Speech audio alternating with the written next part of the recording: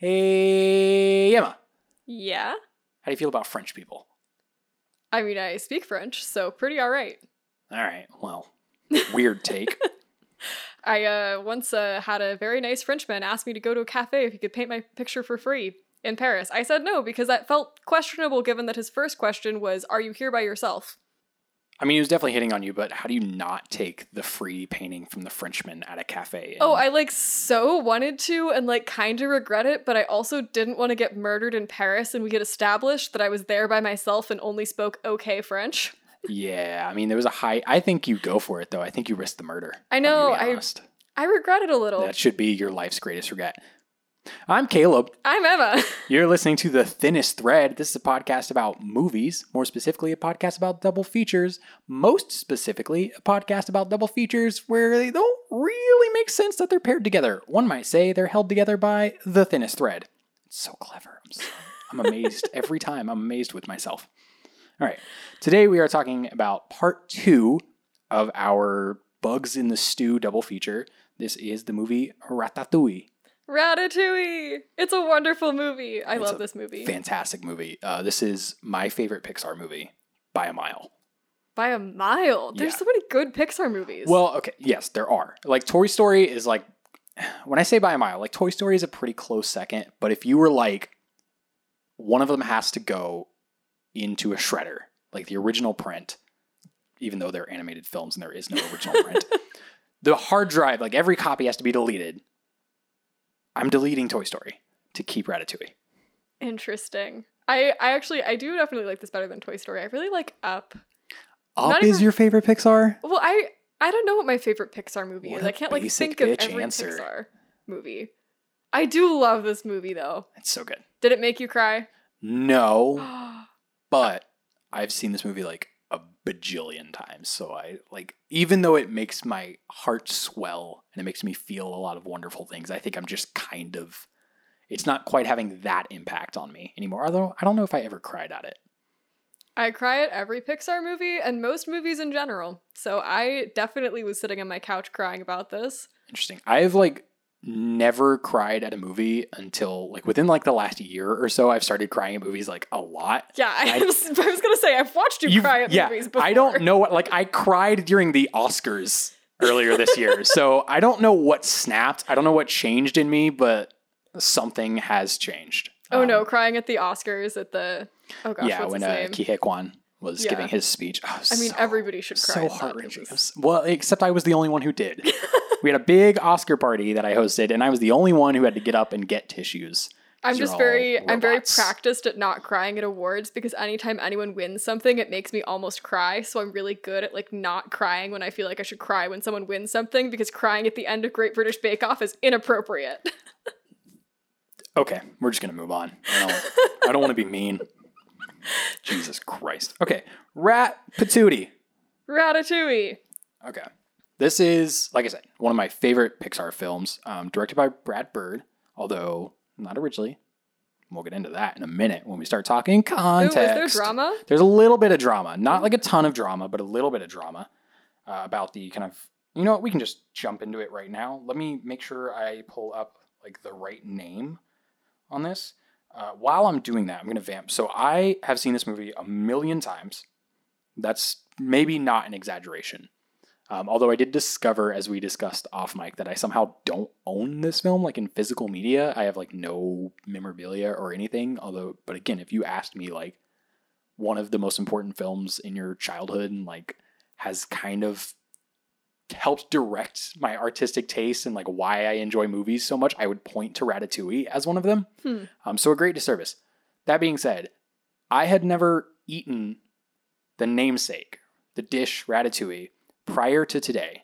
I made Ratatouille. You made Ratatouille. We planned this podcast, this double feature, and I mentioned that I had never eaten it, and you went out of your way. You went and got groceries to make Ratatouille in the 30 minutes you had between work and having to be here for this recording. It takes longer than 30 minutes to make Ratatouille, but yes. Well, yeah. Regardless, you went out of your way to do something very nice, and I want to say thank you, even though Ratatouille is not good. It surprised me. It was better than I was expecting because I really had no idea what was in Ratatouille other than sliced vegetables from watching this movie. It turns out there's like 5 ingredients to it. And one of them is eggplant, but there was no eggplant at the closest grocery store because that grocery store is the bane of my existence. And so it's almost Ratatouille, but it tasted more like things that weren't vegetables than I was expecting it to. Yeah, it had a nice herby taste to it. The problem is I don't like squash or zucchini, and of the 4 ingredients that are in Ratatouille, squash and zucchini are 2 of them, and then you didn't have the eggplant. So the only thing I liked in there was tomato, and it just didn't work. But it was stomachable. I would have eaten it if I had to. I will say, Emma, a testament to Chef Gusteau. Anyone can cook. Emma is a good cook.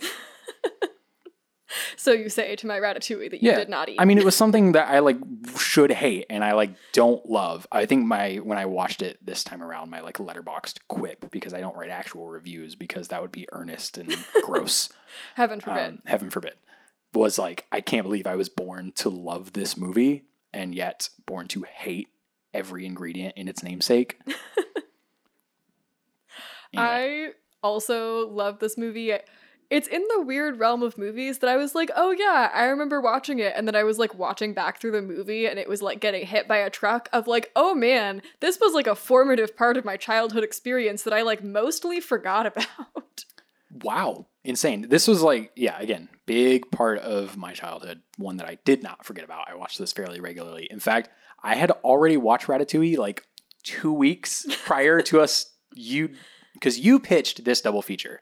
I did. And I was like, wow, I just watched Ratatouille. I guess I'll watch it again. What a terrible thing I have to do. So I have now watched Ratatouille twice in the last month.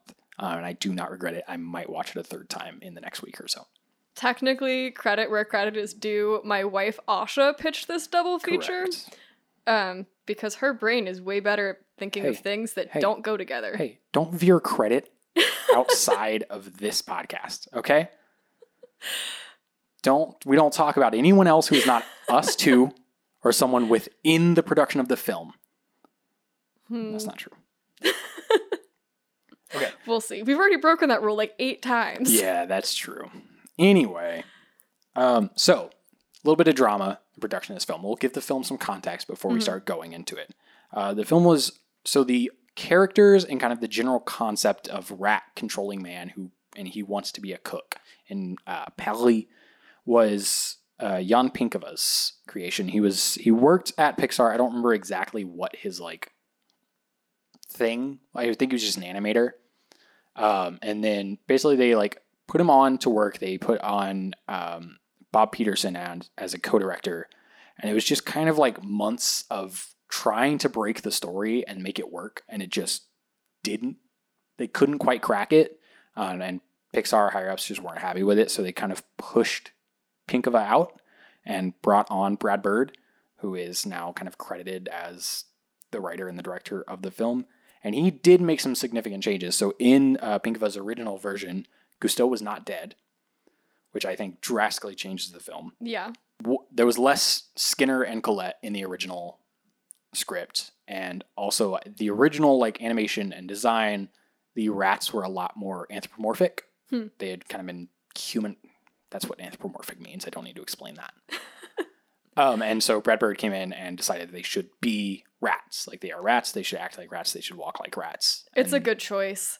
I feel like they're on the happy side of the uncanny valley of just a friendly looking actual rat, which I feel like is what you want, because I feel a little weird about the furry movies that are really furries. Yeah. It's a whole genre now. Yeah. I don't like it. Yeah. I like my cartoons. I like it when they're recognizably like an animal, and they're such cute little rats. They are. They're adorable. Especially Remy. I love Remy. Cute little rat. Okay, so the film opens with Remy is... It's... Oh God, I hate this opening, because we get a shot of this house, and we're pushing into the house, and then Remy comes blasting out of a window as someone is shooting at him with a book. And we get a full freeze frame retro scratch of, yup, that's me. Bet you're wondering how I got here. Has not aged well. I'll admit, I kind of hate it, but I kind of love it at the same time. It is what it is. It reminds you that you're watching a fun animated children's movie. Yeah. That's not quite where it opens though.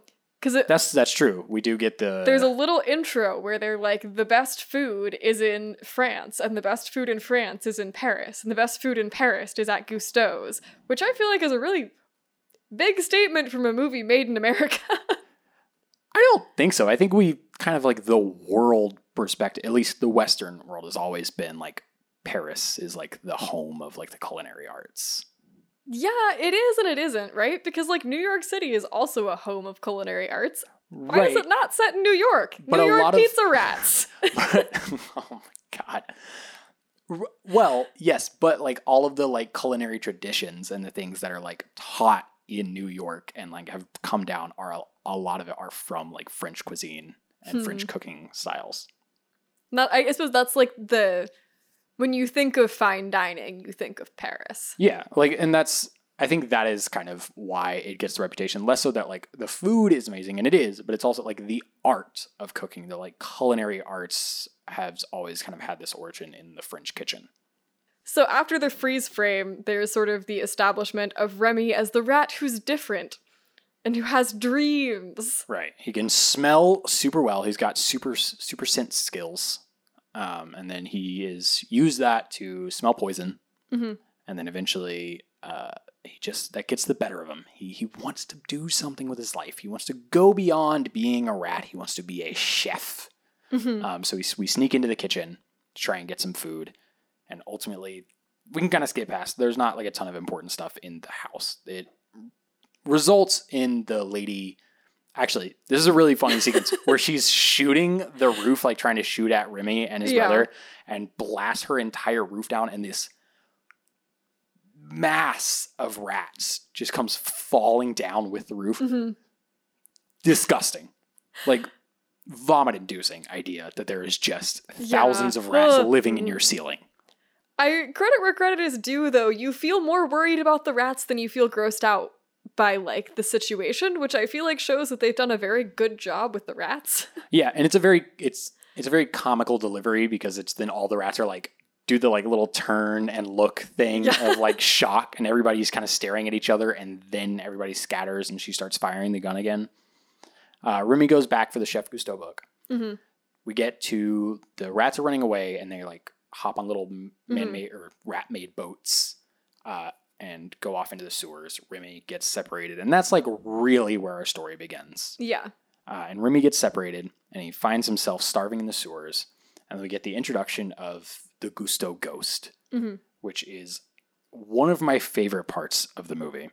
And I think I really love that the Gusteau ghost, it doesn't really call attention to itself super early on, but the entire movie plays itself in the fact that it is a figment of Remy's imagination. Mm-hmm. Like, it doesn't do the, like, oh, it's actually the ghost of Gusteau, or maybe it is Remy's imagination, but we're just going to play it like it isn't.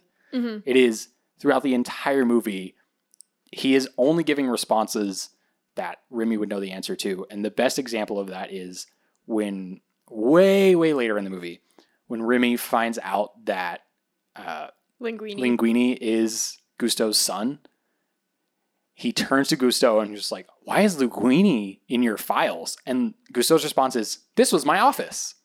Which is like, it's not an answer to the question. But it's a question that like Remy doesn't have the answer to. So Remy's Gusteau just says something.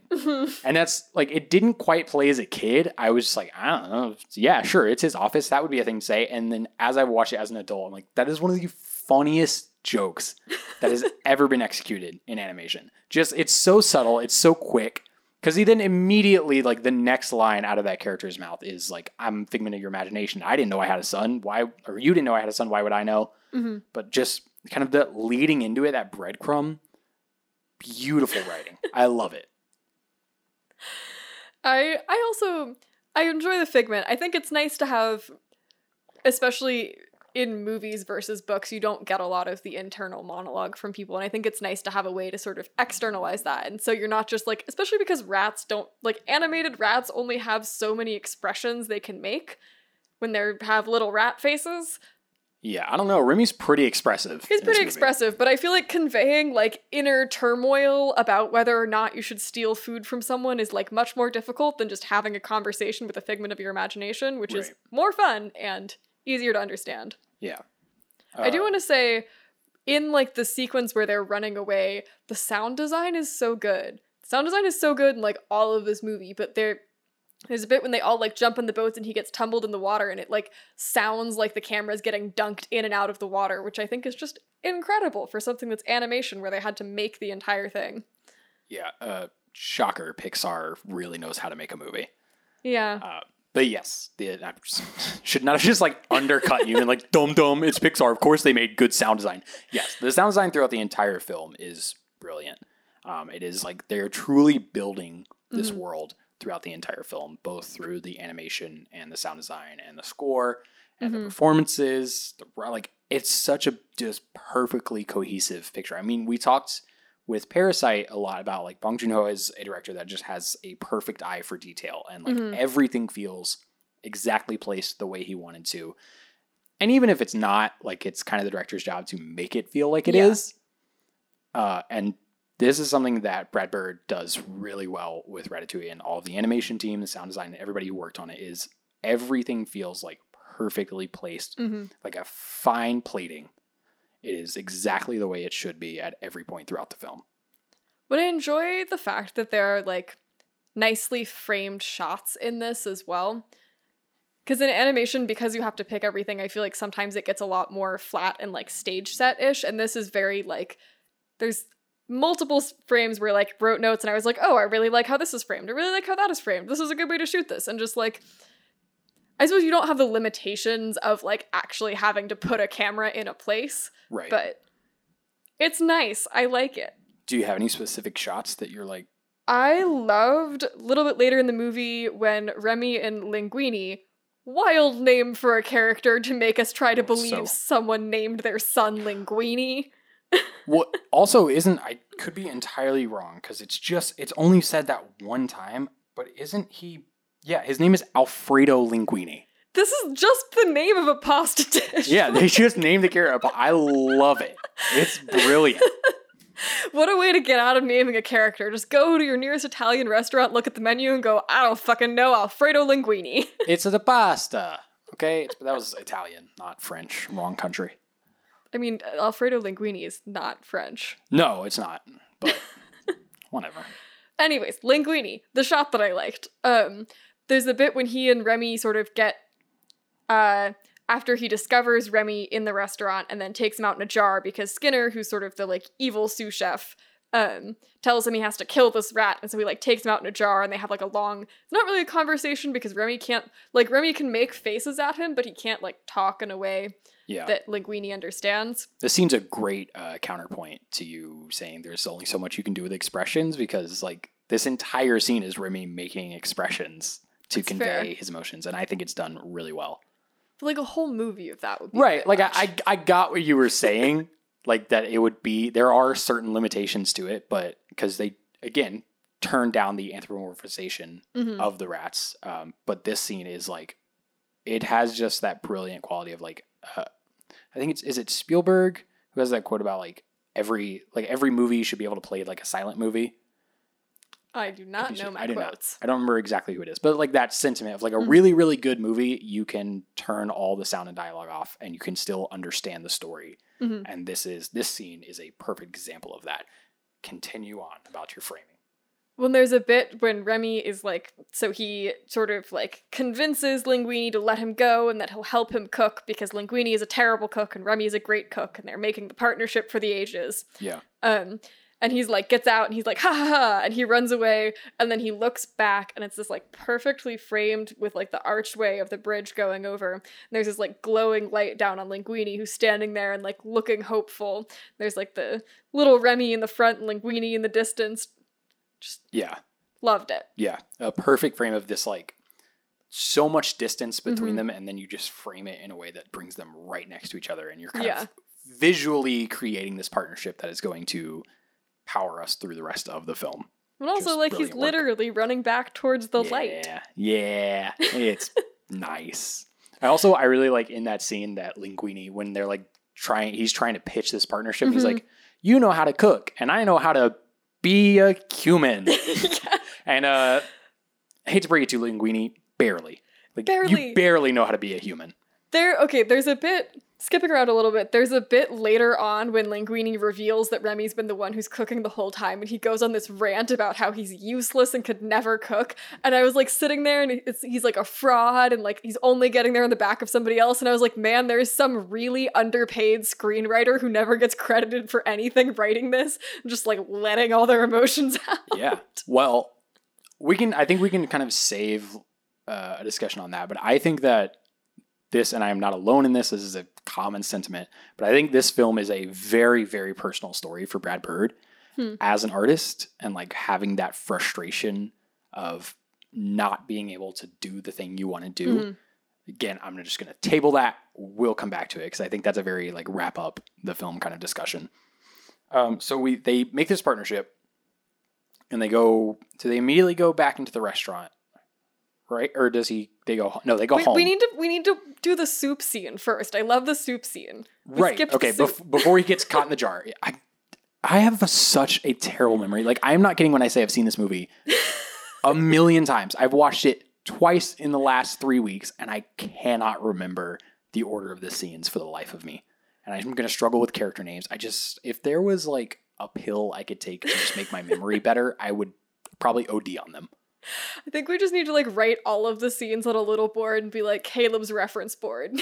Oh, maybe. Oh, that's so much work. All right. So Remy finds out that he's been in Paris the whole time. He is led to Gusteau's restaurant by his own imagination as Gusteau, which again, another great bit of Gusteau not being real. It was like, Remy is like, oh, you led me to the restaurant. And Gusteau's response is, yeah, totally did that. I'm a genius. Here you go to my restaurant. You didn't just randomly meander into it through happenstance. So he goes into Gusteau's and he is watching through a window and they're having the discussion, right? Kind of one of the central arguments and themes throughout the movie of anyone can cook because Gusteau is asking Remy about all the different people in the kitchen. Who's the chef? Who's the sous chef? The cooks, etc. Linguini is the janitor, and Remy just completely dismisses him as the janitor. And then, Linguini starts putting stuff into the soup because he has knocked it over and spilled it, and he's trying to recreate it. And Remy goes to the rescue. He's horrified by what is happening. Absolutely terrified. It is like the worst thing that has ever happened in the history of mankind and ratkind combined. So he goes down into the kitchen and starts helping to fix the soup. And he does like a couple little dashes of spices, right? And he's like about to leave and just can't help himself. I think this is that key turning point, and we'll kind of come back to that discussion at the end of like, what does this film mean for Brad Bird and what does it mean for like an artist perspective of not being able to just let it go. Yeah. Right. If there's any room for improvement, if it can be the slightest bit better, it should be. And it's also a really great moment of Remy, like he's finally getting the opportunity he has been waiting for his whole life. He's able to cook in a real kitchen. Is he going to let himself get away with just a couple spices or really try and do it up and make a difference? And he makes the choice with a little bit of nudging from Gusteau, and turns around and just starts going ham on this soup. Linguini comes back, catches him. Then the chef... No, so there's a bit where Linguini sort of gets in trouble with Skinner, and Skinner goes, well, we'll just serve this soup. And so a customer's ordered the soup, and the soup... No, that's later. No, Skinner doesn't want the soup to go. Like, he's yelling at him about the soup, and then someone else comes and serves a portion of the soup, and it's going out, and Linguini is, like, stuttering, and then he's finally like, the soup, it's going out, stop that soup. Can't stop it, goes out, customer loves it. And that's kind of our first, not quite the inciting incident, the inciting incident for Linguini as a character. Like, you now have to recreate this soup. And that is where then Remy is trying to leave. Skinner freaks out because he sees the rat. They catch the rat, and he is forced to go kill it. Which, this is such a tasty little bit of like dramatic irony of like, if Skinner just lets Remy, because Remy's trying to leave. Remy doesn't want to stay in the kitchen. If Skinner had just not noticed Remy or just seen the rat climbing out the window and let it climb out the window, none of the movie happens.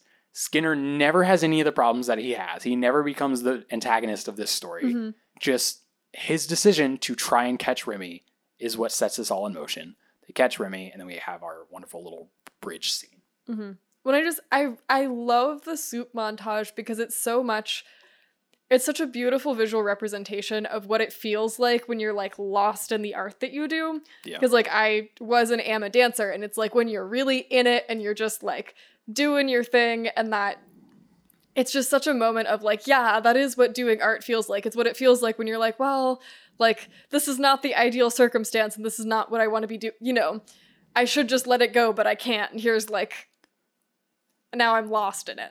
Yeah. I mean, we were having a discussion before, like, as we were getting set up today, that like there were a couple of little audio issues with the first couple episodes, and I spent the last week like trying to reshape and retool our studio space and put mics in different positions, and I was like doing different like post-processing effects and whatnot because like, I went to school for film and audio production, and I'm like a very, very amateur filmmaker.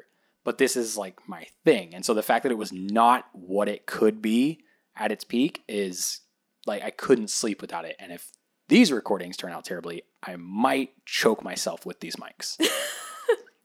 It'll be fine. We'll just bring in more Buzz Lightyear. Is that a duvet? No, it's a comforter. Comforters? Yeah, no, to try and fix the reverb issues of the first couple episodes, which hopefully is like nominal.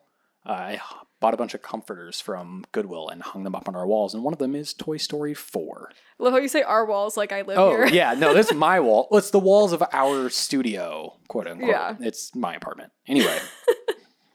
Okay, so we get the partnership, and then they go home, right? And then he makes him a little bed. It's so sweet. He makes him a little bed. It's the cutest thing. He wakes up in the morning, and Remy... and he like believes that Remy's gonna have left him, and he starts yelling at himself, and then he sees that Remy's making like a little omelet. Well, like before I love the like immediate like Linguini's waking up and he's like, Remy is gone, and it's played very much like this like one night stand with this person that he was like really into and he like wanted to spend the next day with, and they just got up and left, and he's like, God, I knew I shouldn't have let my heart open up to this rat. They took my food. Whatever am I going to do? And then, then we get to, no, he didn't steal the food. He is making you breakfast like a wonderful partner would in the morning after. The little omelets are so cute. What I'm saying is Linguini and Remy are fucking. I don't like that.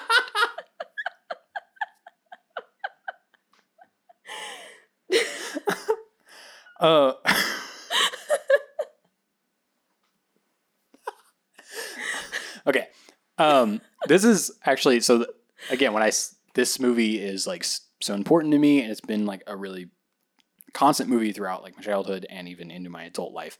The first thing I ever learned to cook on my own was an omelet. And it is in part because of this scene right here, where it was like, this is the thing that like helps convince, on top of the soup, but this is really like the bonding moment between Remy and Linguini. And it's all because he just makes this really good omelet. And I was like, that's simple enough. I can do that. I got you, Gusto. Anyone can cook. Little 8-year-old Caleb is going to learn how to make an omelet. Aww. And I did, and it was fucking terrible. It's the worst. Really hard. I don't know. I feel like I've nailed it now. I cannot make an omelet. I can make a lot of very complicated things. I baked a lot as a little kid because I discovered that if you want to eat cake, you can make your own cake, and your parents will be excited enough about eating a cake that they will also let you eat the cake that you made. Wow. What a cheat code. You figured it out. I know. I really did. God damn. I like got super into baking as a small child. But I can't do omelets. I can make like cream puffs and like macarons and like all kinds of crazy baking things, and I can't make an omelet. Okay, well, you can make Ratatouille. No, the bit from this movie that I was like, oh my gosh, that is totally stuck in there is when Colette later on picks up the bread and goes, do you know how you can tell if bread is good when you can't open it? And she's like, it's the sound. And she like crinkles it. And like every time I pick up a loaf of bread, I like crinkle it. Oh, I I never started doing that, but I do have a vivid memory of that scene because, like you said, the sound design is so immaculate that like crunch of the bread as she squeezes it. It's so subtle, but it's so crisp and textured that I just like, it makes my stomach grumble every single time. Yeah. It's wonderful. Like, the food in this movie is no like Studio Ghibli food. But it is still very pretty and very enticing, and I may have paused the movie halfway through to go cook a meal. To me, a lot of the depictions of food are less the depiction of eating food as making food. Like, it's so much more about the joy of making food, and it makes you want to cook, I feel like, more than it makes me want to eat. Interesting. I think what because yes, very much it is like, it makes cooking so exciting and so interesting. But part of why it makes cooking so exciting is because it takes like very early on, Remy is talking about the combination of flavors. Like you can take one thing and another thing, combine them and create something wholly new. And there's a million different variations on these creations that are yet to be discovered. What can you do with that? Yeah. And so I will say, like, eating the food is very, very exciting for me because while the cooking is exciting, and this movie always makes me want to cook, it always makes me want to cook from a perspective of what can I make that is new? What 3 ingredients do I have just laying around that I can throw together in some nonsensical way that is probably going to turn out to be disgusting? It usually is. But maybe I will just find something that works perfectly, and I will have that the experience, like when Remy is eating, he does the cheese and the strawberry together, and you have that wonderful little swirly, like art. He goes into kind of this dreamscape. That image is stuck with me for the rest of my life because anytime I taste good food, that is what plays in my head. It is like permanently ingrained. Every time I'm in the kitchen, like getting a little funky with it, I'm like, I think about. Oh, you're never like getting funky with it? Like, ooh, what's in my pantry? I just don't think the word funky should ever come out of your mouth. Just am I not cool enough for funky? Listen, it's a lot of factors, but you do whatever makes you happy. It's making me happy. Anyway, you get funky with it. Shouldn't come out of my mouth either. Been really into disco lately. I don't know what to tell you. Nothing wrong with that. Disco fucking rules, dude. Okay, so we talk about movies. We talk about movies sometimes. We get back to the kitchen. So he's made the egg. Poor Remy doesn't get to eat his omelet. He's swept away. We go to the kitchen, and it is time to recreate the soup. And this is where we get them trying to actually figure out the partnership. They pretty quickly figure out that it's not going to work for him to just run around in Linguini's clothes, and so they discover the secret of they can put him in the hat, and he can see out of the hat, and he can puppeteer Linguini by pulling on his hair. I will stop and say I love, because every discovery that is made in this movie is made in just a like really comedic and interesting way, like a very realistic way, because they don't discover the puppeteer by like trying different methods. Remy is just on Linguini's head, and he's about to run into something, and Remy panics and just like grabs his hair and yanks as like a, hey, like get your attention, and it just happens to create this involuntary reaction. And then they both, like in the movie, they say like we looked at each other and both knew exactly the same plan. And then they do their little Rocky training montage. They have their beautiful little training montage, and it's so funny just all the way through, because every time it's like, okay, start out slow, small pulls, and then yank it, and we'll just throw something out the window or like smash something into Linguini's face. As someone who's thrown crepes in unusual places before, it's the experience of making a crepe and trying to flip it. How unusual are we talking? Like, I mean, I've definitely done it's not that exciting. Out a window, into the sink. There's only so many places in the kitchen. Don't say unusual and then say other places in the kitchen, Emma. Come on. I was implying that it was more interesting than it was. It's how you tell interesting stories as a boring person. But I'm going to ask questions. You know, if you say to me, I have thrown crepes in interesting places, I'm assuming you're like cooking crepes at a campsite. You fling one, it lands on top of like a prime minister's head. Okay? Who is at this campsite? Hey, I don't know. You like lived in different countries and shit. Other countries, there definitely are prime ministers just meandering around random camps. I don't know how the world works. Okay? I think it's perfectly plausible that you could throw a cape on a prime minister's face. I said cape and not crepe. I really thought you were going to go bear. Bear, see, like, that's unusual, but it's not unusual enough. What I'm saying is start lying to me, okay? If you're going to say you have an interesting story, tell an interesting story, even if it's untrue. Can't lie to strangers on the internet. Fuck, really? Shit. Okay. Yeah, he learns how to be a little rat cook, and they make the soup work again, and soon the soup is getting ordered. Because I think it sort of establishes that Gusteau's is tired and that they're just doing the same thing over and over again. And Skinner, who's sort of our little villain, has started marketing him out as these frozen foods. Yeah. At one point calls him like Chef Boyardee. Well, no, he doesn't. Ego does. That's like Ego's. It's like Ego comes in way late in the movie. But when Ego like pulls out his last review, he reads off, and that's his little joke in his review is Chef Gusteau has now the same rank as one of our finest chefs, Boyardee. Fucking hilarious. When I think this is funny, it's funny to me that this movie is kind of... I'm going to compare it to Mulan, but I'm going somewhere with this. That it has like a dual villain setup. That like there is the first villain that is established, which in Mulan is the Huns, and in this movie is Skinner, that has to be defeated. But after the defeat of the first villain, there's still a second villain that you have to defeat, which is Ego, the critic. Yeah, I think calling him the villain is a little disingenuous. He's an antagonist. He's an antagonistic force, but he's definitely not like a villainous force. I think he's definitely... You expect him to just be a straight villain, and he turns into not a straight villain. Well, you expect him to be a straight villain because they make everything about him the most villainous thing. His office is shaped like a coffin.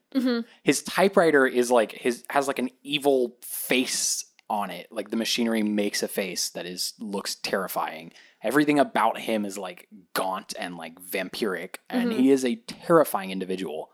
But I think I actually really, really like Ego as a character because I think he is kind of in the same vein as Remy. Is he is an artist.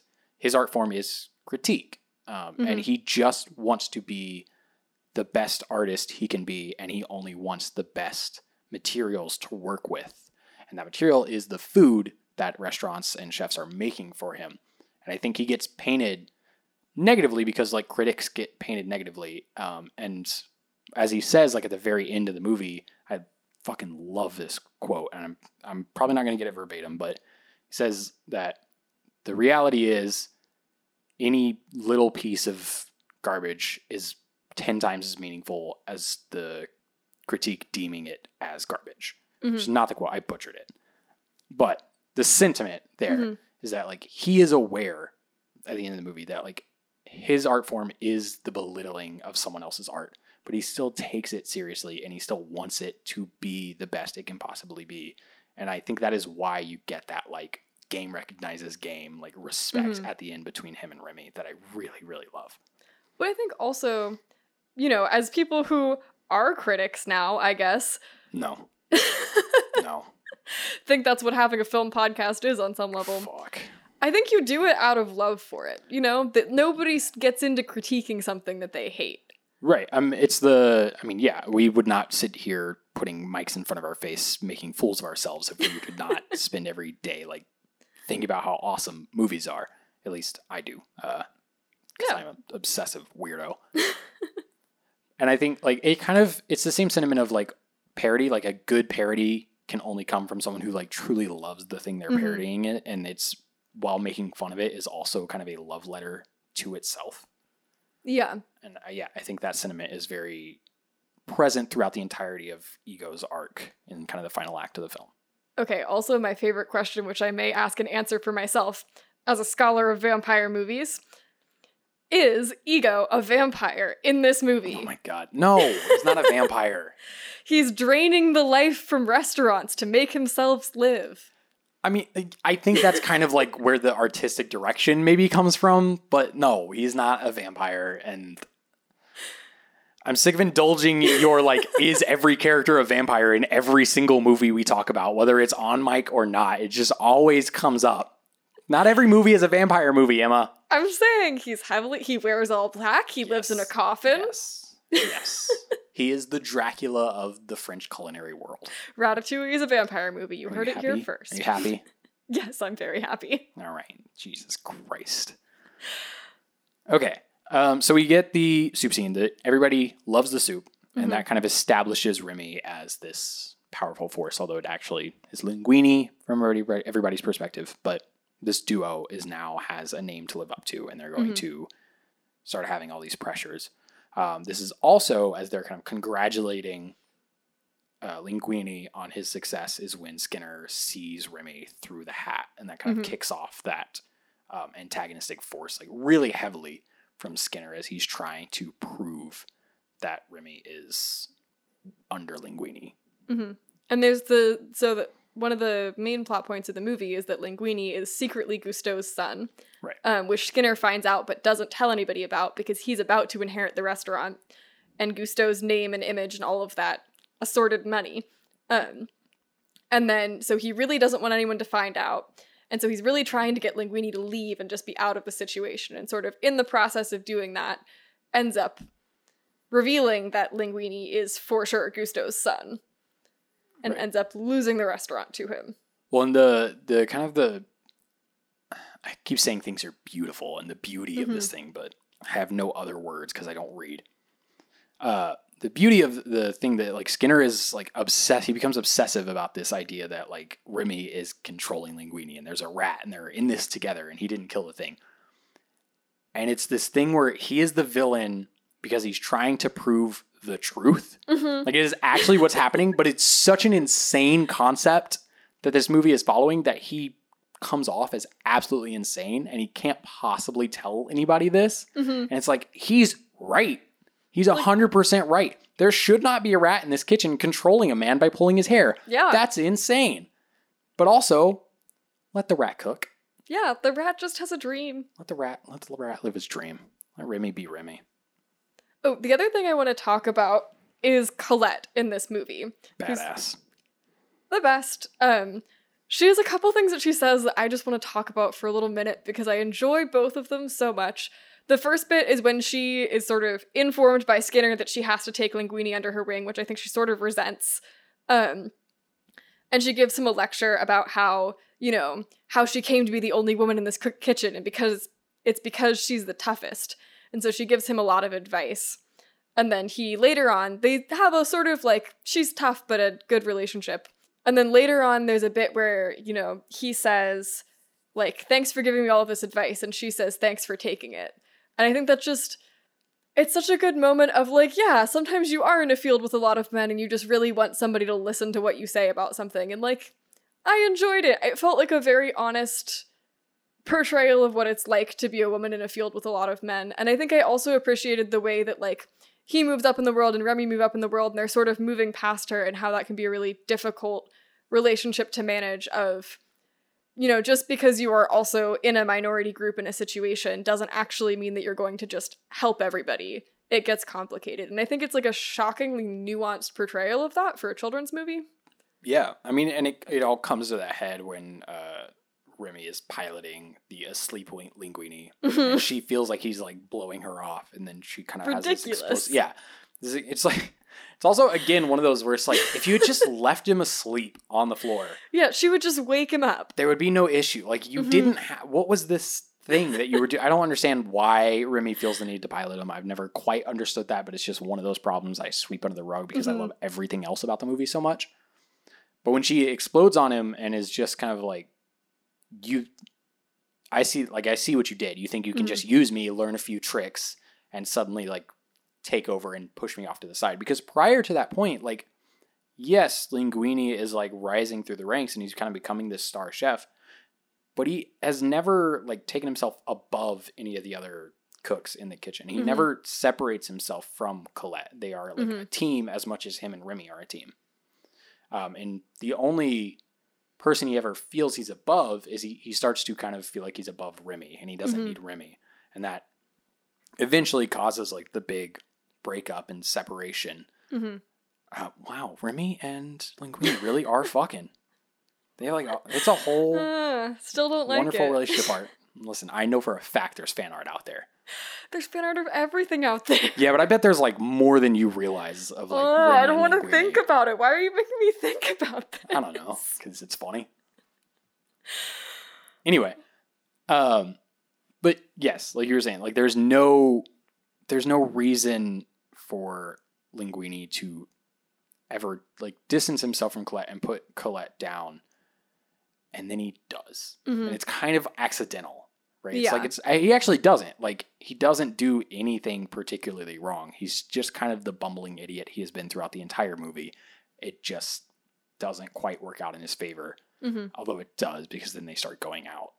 Yeah, in like the worst scene where like she's mad at him and then Remy like pilots Linguini into a kiss. Yeah. Which, first of all, no one has ever been less mad at someone because they're surprise kissing them. That's a great way to get kicked. Don't like it in movies. Don't like that it's here. But also weird implication of like a rat piloting your first kiss with someone. Like, I don't know, man. He piloted his first chef job. I don't think it's that like third wheeling on that relationship real hard. I mean, but whatever. I'm not going to pick that Remy piloting the kiss. I will say, to the note of like the surprise first kiss is there's chemistry already there. Like that's already been bubbling over, and to the point where she fully says like, I thought you were different. I liked you. I wanted to like spend this time with you and work with you. Like the implications are all there. And also she raises up the pepper spray like as he kisses her. And there is like a moment of fully like, she's making the decision and then she leans into it and like gives the consent and is enjoying the moment. And like, yes, I understand like the initial hesitation, but I don't think it's like, it crosses a line. Like if Colette wanted to, she would have pushed him off. It's a less, like it's not the worst depiction of a bad trope, but I think that doesn't not make it a weird and toxic trope. That it's like, well, so you clearly thought about the fact that this doesn't make sense because she has pepper spray, but you decided to include it anyways, and you could have just not done that. It's my only complaint. I have one complaint. Fair enough. I'm not going to sit here and tell the woman of the podcast that she's not allowed to feel weird about a woman being mildly assaulted. Or I will. Got that. Actually, please. So we have the kiss. Linguini hops on the bike of Colette's motorcycle. Or bike of her the back of her scooter. Jesus Christ. The bike of her motorcycle. The her bike motorcycle has a little bike that well, he's got a little sidecar, car, but it's shaped like a bike, so he feels like he's a big boy. That would be awesome, actually. I was going to say, I would totally ride in that. That would be amazing. Please, I'm going to put all of my money into making that happen. Okay. All $2.87. All right. Rude. I don't need to air out my financial business. Okay. Linguini gets on the bike. Fuck! This is like the least focused we have ever been. Linguini gets on the back of Colette's scooter. And they ride off, and Remy flies off with his hat. And there is a very dramatic and symbolic breakup of separation of Remy and Linguini. He's being replaced by Colette. And he gets pissed. And he goes back to the restaurant where his brother is waiting with more rats. So a while back, he discovers that his brother is still in town and goes and realizes that the whole family has moved into Paris. We skipped past all of that. And they have a little like rat town underground in the Paris sewers as opposed to in the suburban attic. Another connection to Parasite here, that there's an underclass living below the people above. Oh, I was going to say that this is a prequel to Flushed Away, but that also works. We're connecting. We're making our connections. Our thin threads, if you will. Ayo. Nice one. Okay. Yeah, so there was a big altercation with his dad where he's like, you're coming back. We found you. And he's like, no, I'm not. I like the humans. His dad's like, let me show you something, bud. They don't like us. And then he shows this really gruesome display of the rats, and which is like, as an adult, I'm like, yeah, okay. As a kid, while I don't have a distinct memory of it being terrifying, I have to imagine that it gave me a slight fright. It's a really scary, like, they really get away with it because it's little rat bodies and there's no rules against that, but it's like awful little dead rats hanging there. Yeah, and they do like a full like dramatic thunder strike or lightning strike and big booming thunder. It's very spooky. When it's very like your dad trying to scare you straight. Yeah, it is very scared straight. Because this was like in the era where Disney made a lot of movies that you could interpret as being about gay people, because I think people just hadn't learned to read that subtext yet. Yeah, including me. What? Including what? Caleb. Oh yeah, because it's like he knows that he's different from a young age, and his brother knows, but his dad doesn't know, and his brother's like, oh, you can't tell dad about this, he would freak out. And then like his dad finds out, and it's a whole big drama, and his dad tries to scare him into being like all the other rats, but he just knows that he has to do something different because he's just different. I mean, okay, I hear it, I get it. That feels like just kind of an othering in general. Yeah. And it's like open to just whatever your other is, you can put that on there. So I get that, but I don't think that was necessarily like the intent. I think that you can, you can always project whatever you want onto things. Yeah. But it's something that was notable to me, and we'll have to talk about this in a different day, that like, I love, the original Mulan has a very special place in my heart. Great film. And I watched the new Mulan, and I don't think any movie in my life has ever made me as absolutely infuriated as that did. Okay. Just because I feel like now people have like learned how to read what subtext is on things, and so people now can no longer like... they have not. As someone who just does nothing but look at like film Twitter and like movie Reddit and shit, look at discussions on the internet, people do not know how to read subtext. It's just funny to me how much like children's movies now I feel like come out with much more conservative values at the heart of the film than like this era of Disney and Pixar did. Interesting. I'll have to pay more attention because I don't feel like I'm getting that, but I think it is more that the things that were subtextual are no longer subtextual, and like because those things have become quote unquote okay by like modern standards, and you're just having to move to like the next thing.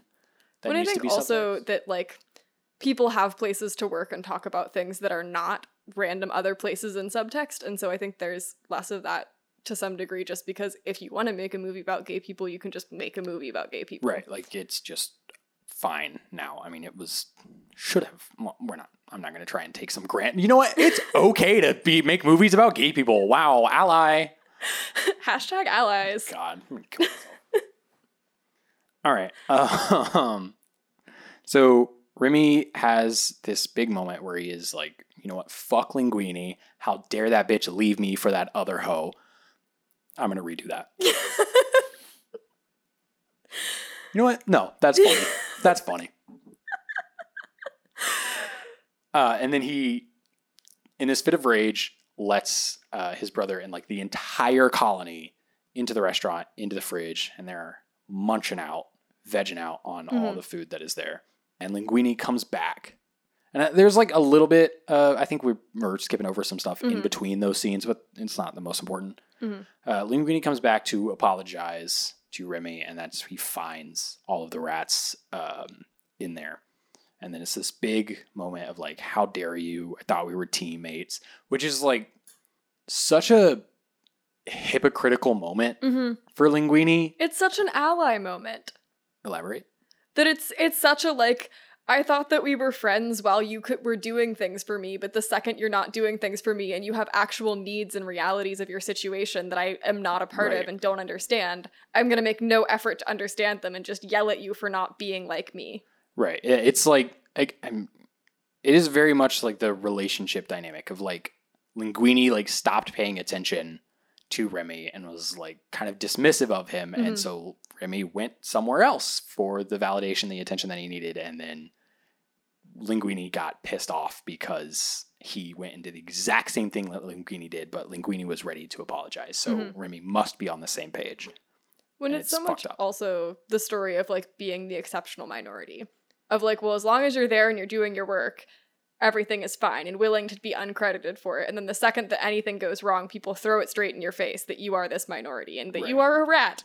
Yeah. Even if you're a cute little Pixar rat. Cute little Pixar rat. So, as you say, Linguini like throws him out. He's pissed off. Kicks him out. And then, surprise, surprise, the person who was the reason for all of your success no longer being in your life, you drastically fail. And I believe this is when we get introduced to Ego. This is when Ego is coming in and it's their big night. Yeah. And Linguini is freaking out about what he's going to do because he does not know how to cook still. Somehow, despite having gone through the actions of cooking every day for a long time, has no idea what he's doing. And so it's the big night, and Skinner at this point has been evicted from the restaurant because it was discovered that Linguini was the actual son of Gusteau. Yeah. And then the health inspector shows up and the rats tie him up. And so we're skipping a little bit. Yeah. Skipping a little bit because Linguini has this big breakdown now that Ego is here for the big night and he doesn't know what to make. And Linguini like runs off and he freaks out. And that's when Remy shows back up and Remy, comes in and just fully stands. He's like, I am here. I am who I am. I'm here to cook. If you're going to kill me, kill me. And there's this great scene of like everybody threatening him with knives and they're about to kill him. And Linguini steps in and he finally gets the credit he deserves. And he tells the story about Remy and he tries to give this big inspirational speech of like, are you with me? And of course, everybody leaves because what an insane thing to propose. So Remy brings in the entire colony of rats and starts instructing them on how to cook. And the little rats go through the little dishwasher, which it looks like it's so much fun. It's so cute. They're all puffy. That's adorable. The whole scene of him like directing everything like this drill sergeant and going through the motions, it's wonderful. Linguini discovers his one and only talent of being a roller skating waiter. Yeah, I gotta say that kind of comes out of... Does Linguini skate at any point in the movie before this? No, I feel like there had to have been a deleted scene somewhere that I just haven't seen because... Where he shows competency in either skating or waitering? Yeah, well, like waitering I kind of get, but the skating thing is just such a, that's a niche skill. It feels very much like kind of a Chekhov's gun thing that should have been set up. Like, show him skating way earlier in the movie and then suddenly, oh yeah, here's this talent that can help me move fast. I'm not too mad about it not being like explained away because it's not like some big I enjoy the point. unexpectedness. Right. And it's not like some big crazy like plot device that happens. And it gives us this great sequence of Linguini like flying around the dining room, refilling. Like the man is a pro. And then we get to the point now there's all these rats in the kitchen and the health inspector shows up and the rats tie him up. Throw him in the pantry. Yeah, which is great. Again, like kind of going back to the early scene where the rats like fall out of the ceiling. We get this shot of the health inspector leaves and gets in his car and it won't start. And these like massive rats just comes over his car and like fully they shoot, like they put the camera quote unquote inside the car and shoot the rats coming over. And it is a terrifying image to think about for even half a second. And they tie him up, throw him in the deep freeze. And they go back to cooking. But it's they threw him in the pantry. Sequence. If they threw him in the freezer, he might die. Yeah, fair enough. My bad. I don't work in a kitchen. Ego comes in and says, Linguini says, what would you like to eat? And Ego says, your heart on a plate. Oh. Well, that's a dream sequence, though. Oh, that is the dream sequence. He says he wants inspiration. Yeah, he has that. He wants perception. Perspective. Yeah. Yeah. And then, which is like such this like mean critic thing to do because he's telling the waiter like I want perspective and the whole thing is just a setup for him to be like no one in this town has the right perspective so you bring me whatever food you want and I'll bring the perspective since you can't give it to me which is like fuck off you dickhead you like I'm picturing Ego sitting in his little coffin office like writing this script out like practicing it in the mirror like oh it's gonna be so good when I hit him with the you don't have perspective. Fucking dork. He definitely feels like someone who like practices all of his lines ahead of time. Oh yeah, Ego was a theater kid for sure. Oh, absolutely. Oh, and then he failed in all of his like middle school performances and that's why he became a critic. Is this how you end up here? Yeah, those who can't do critique, right? And so Remy then decides that he's going to make Ratatouille. Yeah, this is where we get the big title, which, again, like one of those things where I don't need an explanation, but it feels like there should be some kind of reason Remy picks Ratatouille, because the only other mention we have of the dish prior to this is when Linguini is drunk in Skinner's office, and he's doing his little bit of like, he's like scatting, and then he says ratatouille. He's like, why do they call it that? Which, one of my favorite bits. I still like, anytime I think of rats, anytime I think of this movie, I think of rat and patootie. Rat patootie. But that's the only mention we have of the dish, like, prior to this. And then Remy just picks it out. And it's very much like one of those, like, kind of suspension of disbelief. We're just going to let this go because it makes sense for the movie. But there's no, I do wish that maybe there was just, like, half a scene where Remy has some reason to pick the ratatouille. I assume the implication is just because it's rat. I think that they sort of say it afterwards, and I think they make it make sense because it's about, you know, they say like ratatouille is a peasant dish, and so I think it's a dish with humble origins that has come to this fancy restaurant, much like Remy is a rat with humble origins who has come to this fancy restaurant. Again, from like our perspective and like from a like storytelling and a metaphor perspective, whatever. But like, it's about, they say it's about perspective. This is Remy's perspective. He goes, what is the dish that represents my perspective? Yeah, I can't believe humble dish. I'm talking shit on, again, this movie I love so much. But I just, again, I will say, like... And they needed something with a rat pun.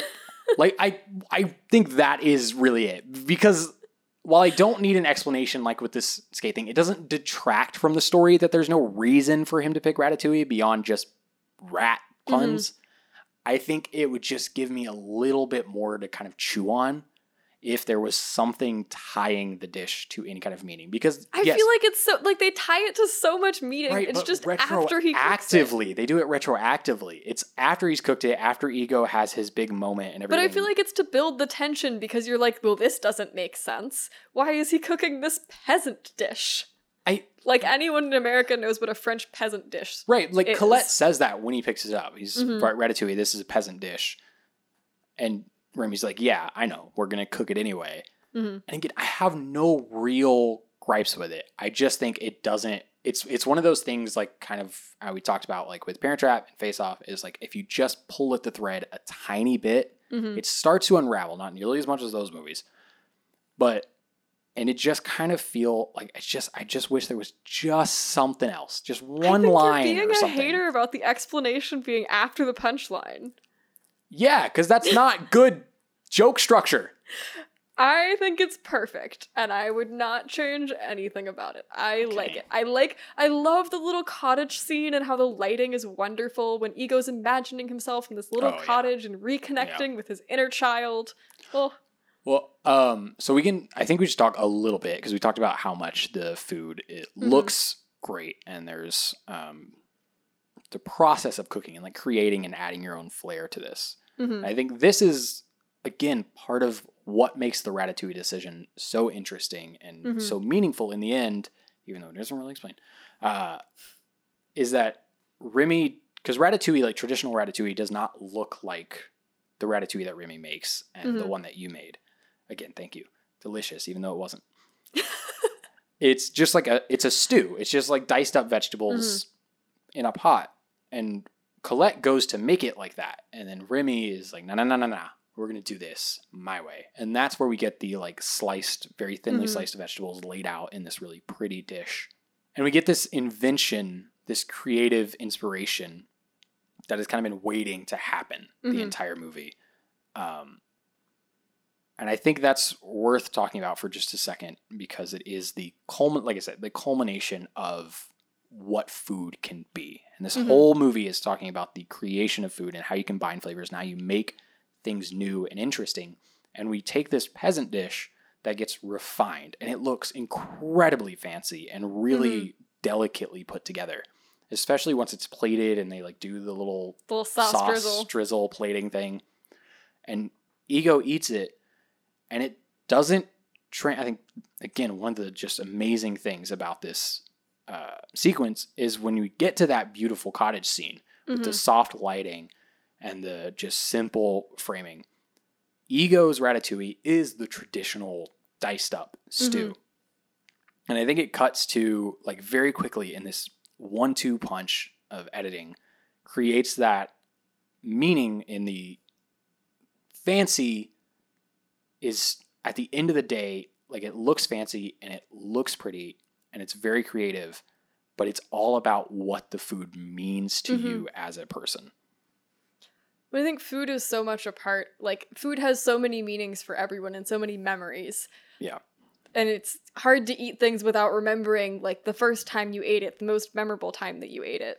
Yeah. And I love that it makes that point about how food is important and about how like what makes food good isn't that it's the fanciest food, because they talk a lot about the menu being foie gras and like these other really fancy foods, and it's like it's not the fancy food, it's the food that's made with heart, which I think is a very American thing to say. I don't know, I think that's just a classic like culinary tradition. I think there's a lot of culinary tradition of just making fancy food that's like a little fun but still fancy. Well, I think it's and this is kind of gets, and this is a nice little transition. This movie is about art, like at its core. And I think when you talk about like making food for fancy or making food for nourishment or to tap into kind of those like childhood memories, it's the same way I think like kind of any art form works, is like the critics want new and fancy and interesting. And that's what like other people want, because they want to, live in that kind of space of high art and have some kind of refined taste.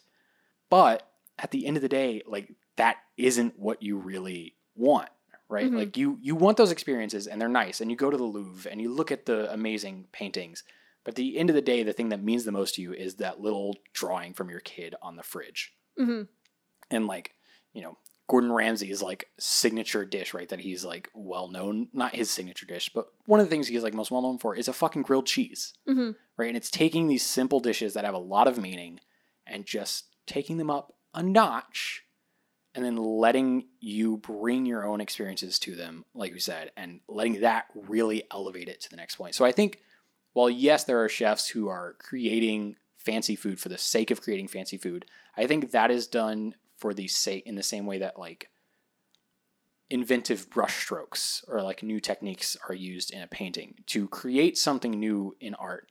But at the end of the day, what any chef is going to make when they get home is something incredibly simple and tasty. But I think so much of that, it's like different ethoses of art, right? Is like the idea of, are you making art for art's sake to push boundaries, or are you making it to make people feel? And I think this movie is talking a lot about how art makes you feel and how making art can make people feel good. Yeah. Yeah. And this movie is, I think, through and through a movie about art. And I mentioned earlier that like I kind of wanted to bring it all the way back around to Brad Bird. So before we get there, I guess we'll like finish up the movie. Ego loves the Ratatouille, right? Has this big traditional feeling for him. He wants to speak to the chef. You can speak to the chef when everybody else is gone. And he acquiesces and waits, and then meets Remy. They do the big story, and he writes a glowing review. And this is where we get that quote about even the worst piece of art is more valuable than the criticism declaring it so. And he also has this really great quote. Just the whole Ego review is so amazing. This really great bit about when a critic takes the most risk is in the defense of the new and trying to usher in something truly creative and innovative into the world. And it turns out it's his downfall at the end of the day, because you can't have rats in kitchens, and tying up a health inspector and a former chef is not going to work out for you. So they open their own restaurant, and Gusteau's gets shut down. They open La Ratatouille. Yeah. The new restaurant where there's like an upper floor where the rats live, and they have a little rat restaurant, and there's a downstairs floor where they have the human restaurant, and Linguini has found his passion as a roller skating waiter, and it's a wonderful little button right on the top. And then we get the kind of the reveal that Remy's been narrating the story the whole time. He's telling it to diners, fellow rat patrons. And then he goes and prepares the dish for Ego. And that's our movie. They all live happily ever after. Yay. Except for Skinner, hopefully. Yeah, except for Skinner, who definitely lives not happily ever after. Who knows? It's never really explored. Maybe he just opens another restaurant too. You know what? I bet Skinner writes like a stupid tell-all book. And like sells millions of copies. Yeah. It sells like millions of copies. And it's just like the worst awful, trite garbage. And I think that's kind of the culmination of the film is an artist from an unlikely place being given an opportunity and taking that opportunity and just running with it and trying to do the best possible thing he can do. And I think that why, like at the beginning, I said this is a very personal Brad Bird story, because while I am not going to pretend to be some like Pixar scholar or like a personal friend of Brad Bird, one of the things that's like kind of well known about him is he's a perfectionist, right? He is like, he's known for like being in the animation offices and like, it looks great. Let's just see if we can tweak this, and doing that 15 times in a row until they get the exact shot he wants. And I think that this movie is exactly that for 2 hours. It is Brad Bird as Remy trying his best. He's like in an industry that is like really, really hard to break into. And it's really hard. There's all these other people with opinions and criticisms and producers that are trying to like control and navigate the production of a film. And he's just trying to make the art he wants to make in the way he wants to make it, and fighting against all of these obstacles to create the best possible thing that he can. And once you do it, everything works out, and it is truly a magical experience. I think the way, like, I will always say the way that Ego feels when he gets that piece of ratatouille, the way Remy feels when he eats the cheese and the strawberry, and you have that little swirl of color, that is the way I feel every time I watch Ratatouille. It is this like magical thing that reminds me why I like movies in the first place, why I have ever bothered to pick up a camera or open a screenwriting software or try and edit some garbage little video that I made on my phone. It is in the pursuit of just trying to have your voice heard in whatever sense that may be, and doing it to the best of your abilities to create something that makes other people feel the way your art makes you feel. And if you don't get that from watching Ratatouille, I don't feel like you're watching the same movie I'm watching. That was very well said. Thanks. It's a hard act to follow. I really like this movie. As much as I was like throwing criticism at it, I like genuinely, this is when I think you ask like a lot of directors and like artists outside of the world of film as well, what movies like made you want to be a filmmaker, what painters or dancers made you want to pursue the art that you pursued. Ratatouille is, and I never realized it at the time. This is kind of like, as I've been doing kind of looking back and thinking about what made, because as a kid, I wasn't super into movies. This is kind of a newer thing for me as an adult. Ratatouille is one of the movies where I looked at it and went, I truly took like the Gusteau thing of like anyone can cook to the extreme of anyone can be an artist. And that doesn't necessarily mean everyone should be, or everyone can produce like amazing quality art like this film, but it does mean that it can come from anywhere. And so when you're given that opportunity, when you're given those resources, take them and do what you can. And like, as a kid, that didn't quite hit as hard. I think I just really liked rats as a kid. I wanted to pet rats so bad. They're pretty good pets, actually. Maybe one day. But this movie, like, it made me want to cook because I saw cooking as like this creative expression and like this amazing thing. You can make new things, bring them into this world. And it made me want to try and pursue small creative endeavors when I was just like some dumb kid who didn't really have any idea what he wanted to do from a creative perspective. And now as an adult, it is a movie that every time I watch it, like I said, I immediately go pick up a camera. I go hit the keyboard and start writing or trying to produce something, because it is just such a beautiful encapsulation of what it means to produce art and try and find your own meaning in this world through your art. And I love it so much. It is so meaningful to me. It's the joy of creation. It's the joy of making something new and knowing that like anyone can create something and find joy in that. And it's such a nice and hopeful message. And I think to bring us back to Parasite for a little bit, I think these are both stories about people who are in one world and trying to enter another world. And I think it's a really different end point where they end, where like Ratatouille is like, you can do it, you can enter this world and everything will magically work out for you. And I think Parasite is like, you can never enter this world or it's gonna be super, super hard and terrible the whole time. And it's really, they're the same movie.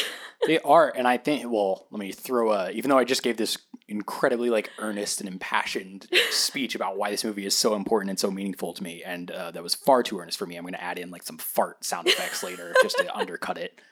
This, to be a little cynical, he doesn't make it though. Like he makes it from his perspective, and he's got like a couple allies, but he still has to hide in the back. He still cannot be the artist in the public eye that he maybe wants to be. He doesn't get the credit that he thinks he deserves. But it's sort of ambiguous because like his little rat shape is on the sign and like there's clearly like a whole setup for him in the kitchen. And more importantly, like he was able to move up enough to make a space for his people to be. Well, and I think this kind of comes to the idea of like, what do you want out of your art and what do you want from your career or whatever. And while I say like he still has to be in the shadows, he's still like the world would never accept a restaurant run by a rat. It's just, it's never going to happen. In the same vein that like in Parasite, like even if you can climb through the social stratosphere and, you know, reach a new class level, you're always going to be from the lower class level. Like even though you're up there, you're always going to be slightly othered. And that is, and I think there's kind of similar. It's just, like you said, like a slightly more optimistic take on that final ending. And I think that comes from the fact that Remy is, as a creative and as an artist, he just wanted to be able to cook. Like, all he wanted in life was to be able to cook freely and experience food in the way he wanted to, and he has that. And I think there's a point in the movie where he wants the recognition and he wants the praise, and he kind of just, part of his arc is getting over that and just being able to pursue the art with freedom. What I think also, aiming for the middle, right? Like aiming for not being the top restaurant in Paris that's super fancy and has 5 stars, but just going, I'm in a restaurant and I'm making food and I love it. And I think, you know, Parasite, they're aiming for the top. Right. Like they are not aiming to end up in the middle because there are ways of ending up more in the middle that are not conning rich people out of a lot of money. Right. Yeah. So I think there's a difference there. And I think also just ending up in a very middle class situation that like you don't really want, you're not really aiming for being the very, very top. It's not that kind of like hyper competitive dream of like being the elite. It's like you just want to be in the middle. You want to be in your happy little middle class lifestyle with your like white picket fence and your 2.5 kids. Yeah. Well, Remy and Linguini are going to have their 2.5 kids. I think we can say that for certain. That's a good note to end on. Good note to end on. So, you know, that has been the Bugs in the Stew double feature, Parasite and Ratatouille. Do we think you should watch these movies together, like actually though? You know what? I will actually say I know I ranted and raved like the other day we were talking about it. This is a bad double feature. After talking about them both for a little bit, I think they're a pretty solid double feature. I think you can enjoy them together. We gotta make the threads thinner. We watch them in opposite order. We do need to make the threads thinner. I'm talking minuscule, 1 atom thick. But we talked about it before. You watched you watched Ratatouille first, and then Parasite. I watched Parasite first and Ratatouille second. Do you still think that your viewing order is the ideal viewing order? I don't know. I feel like like happy crying at the end of Ratatouille would have been a good note to end on, I feel like. Yeah. But I also think that, like, Parasite does leave you thinking for a while, so I feel like, I don't know, how was the experience of, like, thinking while watching comedic rats? Well, so, I mean, admittedly, I didn't, like, in Parasite and immediately turn on Ratatouille. Like, I took, like, maybe half an hour between the movies to kind of get up, go to the restroom, do a little thinking. But I think, for me, the primary reason I watched Parasite first was because I find Parasite, while it is an amazing film and it's so enjoyable to watch and to be in that experience, because I am such a pessimistic, terrible person, and I think it ends on such a sour note, it's just really emotionally draining. And afterwards, I was just kind of like a little bit down, and then I got to watch my favorite little rat cook his food, and I was like back up to being happy. So if you don't find Parasite draining, or you don't find the idea of Parasite like emotionally and kind of mentally draining, it probably is a better one to end on, because you are going to have that time to, it's a much more intellectual film. And so I think you'll have that time to think about it. But if you're going to find it draining and you need that little pick me up at the end, you should do Ratatouille second. Anyways, maybe you should watch these two movies together. You should watch them. You should watch them at least separately. They're both fantastic films. And thank you for listening to the podcast.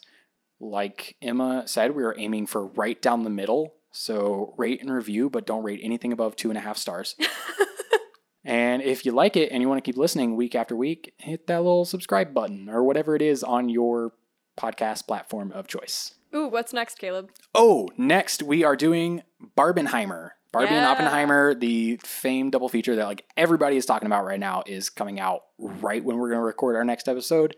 So we're going to watch that and do some fresh, hot, right out of the oven takes on Barbenheimer. So tune in. I'm excited. Yeah. All right. Bye.